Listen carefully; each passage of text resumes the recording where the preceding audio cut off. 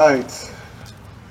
This is one of those tricky Sundays. It's tricky for a lot of reasons. Certainly the ongoing coronavirus stuff makes it tricky. It's also tricky just because there's a lot to communicate. I know that the continued everything regarding the election is a source of a lot of pain and frustration and stress in our communities in general. So it made me really appreciate the music today, especially kind of to reorient my focus back towards God. So hopefully you had that feeling as well. And thank you, as always, to our praise and worship team for leading us and reminding us who is Lord. It's also, this Wednesday is Veterans Day. And we do just want to take a minute to recognize our veterans who have served our country to make freedom possible for us. So I didn't necessarily have a plan to do this, but if you have served as in any of our armed services, if you'd want to stand up for a second, I think a round of applause would be appropriate for that.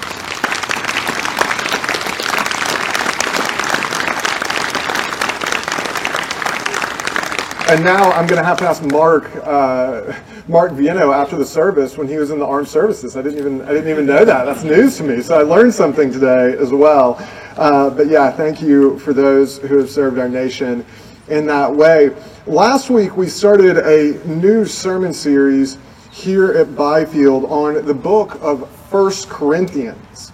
We looked at a passage from Acts 18 that told us about Paul's initial interactions with the people of Corinth. Hold on one second. The challenges of pointing people toward Jesus in that ancient city are very similar to the challenges that we face today. This week, the scripture for the sermon will be from 1 Corinthians. But before we open our Bibles, it's important to remind ourselves what this book of the Bible is. 1 Corinthians is a letter written by Paul to the church he had started in the year and a half he spent in the city. Now, letter writing is a lost art in our world. We communicate all the time. Emails, text messages, video chats, and social media. The mediums we use to communicate are fantastic for their convenience. They generally lack the substance that has historically been communicated in letters. As someone who enjoys history, it is fascinating to go back and read the letters great women and men sent to one another in the past. Their communication is deeper and more thoughtful than you will find in the present-day digital realm. One of the times I find myself encouraging others to write a letter or writing one myself is when there is division in a relationship. Letters are an effective medium for communicating in difficult situations. Whereas email often contributes to misunderstanding, a letter has a greater ability to clarify in a helpful way. I'm sure there are a lot of reasons this is the case. I think the main one is probably that sending a letter requires intentionality. You can't just type it up and hit send.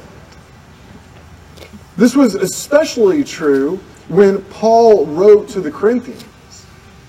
At the time, letter writing was incredibly expensive due to the cost of the postal service and the paper that went along with it. Letters were only sent when it was important to do so.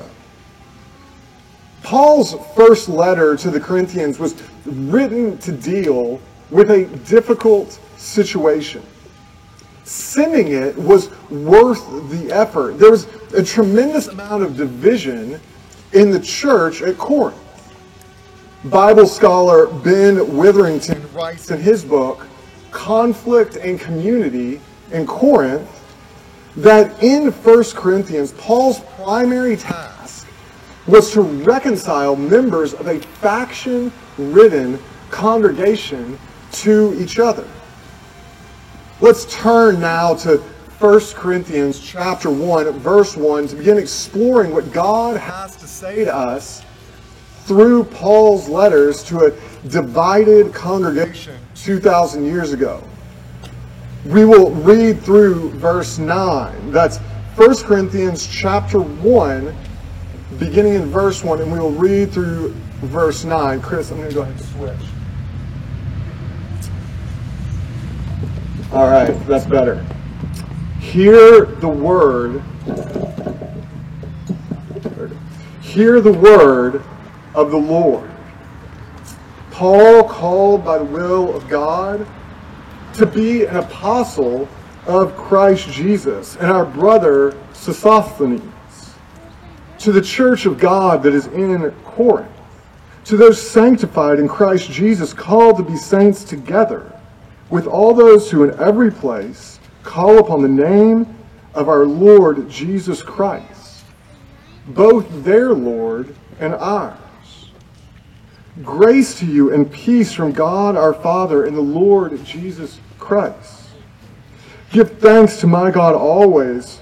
I give thanks to my God always for you because of the grace of God that was given you in Christ Jesus, that in every way you were enriched in him in all speech and all knowledge, even as the testimony about Christ was confirmed among you, so that you are not lacking in any gift, as you wait for the revealing of our Lord Jesus Christ.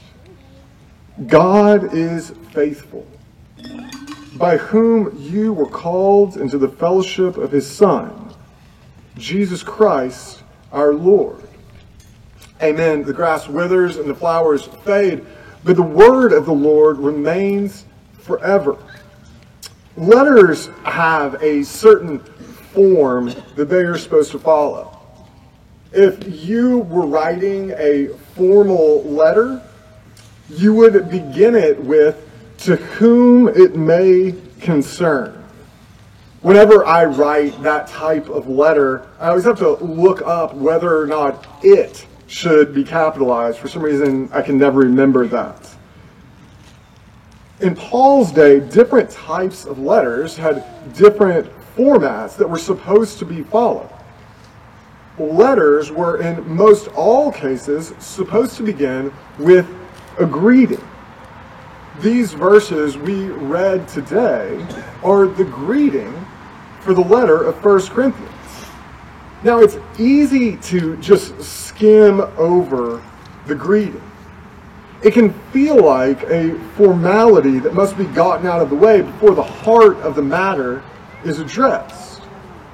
In Paul's letters, the greetings are important. As he says hello, he's also laying the groundwork that he will continue to build upon throughout the remainder of the letter. Paul is writing this letter because he is concerned about division in the church. He doesn't waste any time beginning to address this division. In the greeting, he makes 3 points. 1, the church belongs to God. 2, through Christ, God gives the church everything it needs, not just to survive, but to thrive. And 3, God is faithful to his church. If these 3 points were lived out in the local church, there would be no division within it.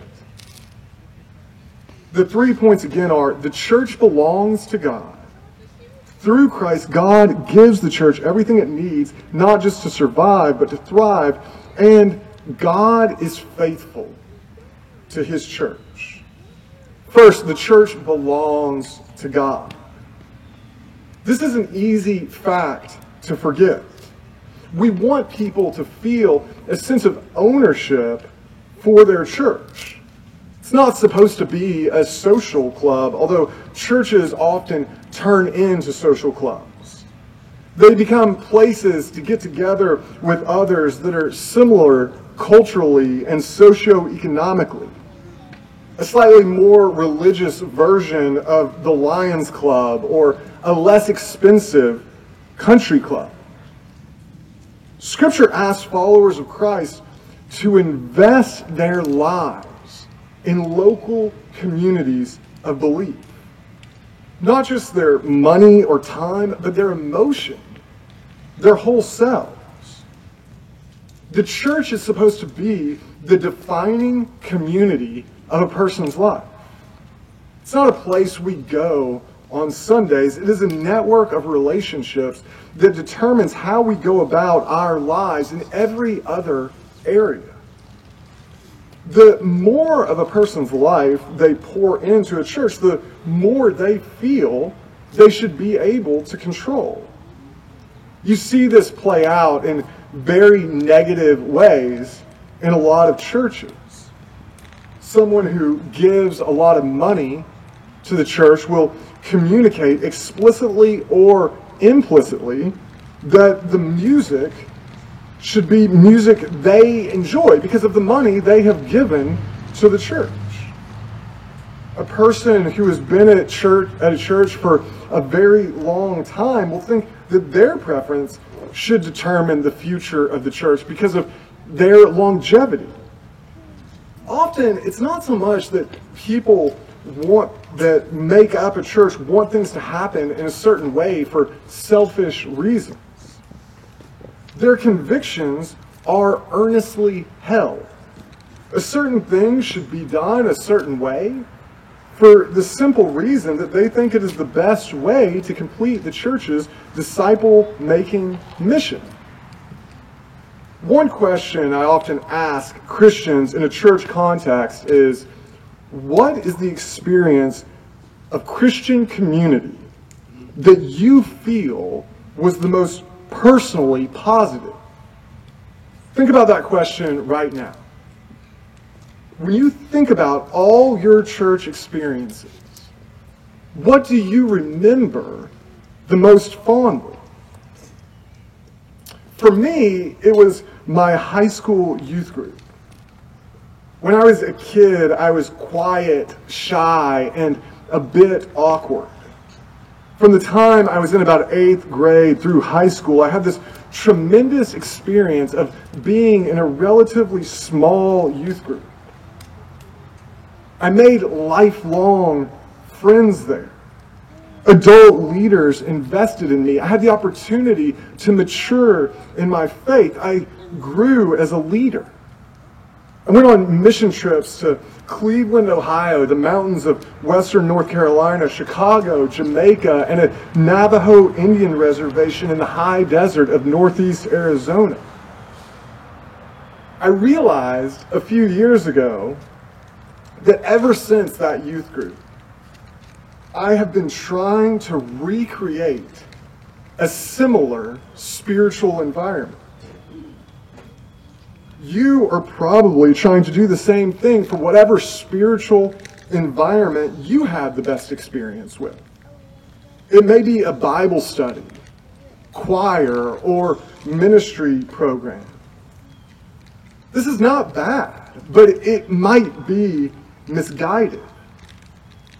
God works through a multitude of environments. He is forever new. While past experiences can inform how we try to do church in the present, God is in no way constrained by what worked best for any individual. The church doesn't belong to Christians. Christians belong to the church. The church is God's. Let's read verse 2 again. To the church of God that is in Corinth, to those sanctified in Christ Jesus, called to be saints together with all those who in every place call upon the name of our Lord Jesus Christ, both their Lord and ours. You know what's missing from this verse any indication that the church belongs to the individuals that make it up. The church belongs to God. It is made possible by Jesus' sanctification and calling. Jesus is Lord of the church.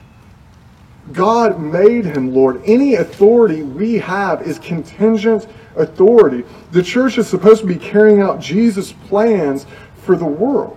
My preferences, your preferences, or anybody's preferences for the church aren't decisive. Jesus is Lord. A church will be unified to the extent that the people that make it up look to Jesus as Lord. He does not exercise his lordship in a dictatorial fashion. One surprising thing about the New Testament is that it doesn't really tell us how to do church. It's kind of weird. There are indications in the Bible about how the early church operated. Historians have some educated guesses, but nowhere does it describe what church should look like with any detail. Church is a relationship that we have with Jesus and fellow believers, not a set of rules we follow or a tradition we maintain. To be unified as a church, we must look to Jesus as Lord. He is not divided. Whatever divisions exist within a church are evidence that there is confusion about who that church belongs to. Every church belongs to God. He has made Jesus Lord. The grace and peace we seek comes from God through Jesus. Through Christ, God gives the church everything it needs, not just to survive, but to thrive. This is the second point Paul is making in the greeting. Our tendency is to focus on the gifts a church needs to be successful. The Corinthians did the same thing. The church at Corinth had gifted people in abundance. They were enriched in speech and knowledge. At the time, speech and knowledge, logos and gnosis, were components of the ability to do rhetoric, which was this incredibly valuable skill. Much of the schooling in the ancient world was focused on rhetoric. Those who could do it were highly prized. Many of the individuals who made up the church at Corinth had the skills their culture valued in excess. They felt good about themselves. In their own minds, they were this awesome church. Look at us. Look at all we're capable of. Paul is laying the groundwork in this greeting for a theme he will reiterate throughout the book. Successful churches are not the result of having talented people. It is nice to have people that are gifted. God gives people gifts to use in service of the church. In Corinth, that meant people who could do rhetoric. In today's churches, that means people that can create environments that feel comfortable, lead music effectively, or teach. The Corinthians had every skill they needed to be successful as a church, but we will see that they were not a successful church. They were a failing church. Their focus on their own giftedness blinded them to what they really needed. Instead of being used to build up the church, the gifts present were being used to tear the church apart. What a church is dependent on is not talented people. Churches are completely dependent on Jesus Christ. If you look closely at verses 4 through 8, you notice that it is one long, rambling sentence. Paul doesn't particularly worry about grammar rules sometimes. In it, Paul highlights all the skills present in the church. What he is saying is true. By saying it, he is buttering up his readers to some extent. They already think they are awesome, but he's stroking their egos a bit. He is giving them a spoonful of sugar to help the medicine go down. The medicine they need to swallow is the truth that their gifts and talents are insufficient. Jesus enriches. He sustains. The Bible scholar Gordon Fee writes in his commentary on these verses that Paul accomplishes two things. He gives genuine thanks to God, both for the Corinthians themselves and for God having gifted them. But at the same time, he redirects their focus. A healthy church will be one that is focused on the giver, not the gifts. Any church that ignores Jesus in favor of its own abilities will be a spiritually prideful church. Such churches may seem to be doing well for a while. Inevitably, they will be torn apart. They will collapse. Normally, this collapse comes about when the underlying divisions of the church rupture. Paul is concerned for the Corinthian church because he sees how their pride is increasing division that will end poorly. They think they are so exceptional. They're not wrong about how gifted they are. They're wrong in thinking their talents can sustain the church. 4 times in this one sentence, Paul is pointing the Corinthians back to Christ. What they need to hear is what every church needs to remember. The church is dependent on Jesus Christ alone. Point number 3 Paul makes in today's verses is that God is faithful to his church. Verse 9 reiterates this important point. It says, God is faithful, by whom you are called into the fellowship of his Son, Jesus Christ our Lord. God's faithfulness is now. God's faithfulness is in the present. As Christians, we often look back to what God has done in the past. This is modeled for us throughout Scripture. It is a good thing to do.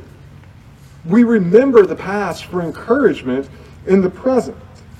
In thinking about the past, we must not forget God is still at work.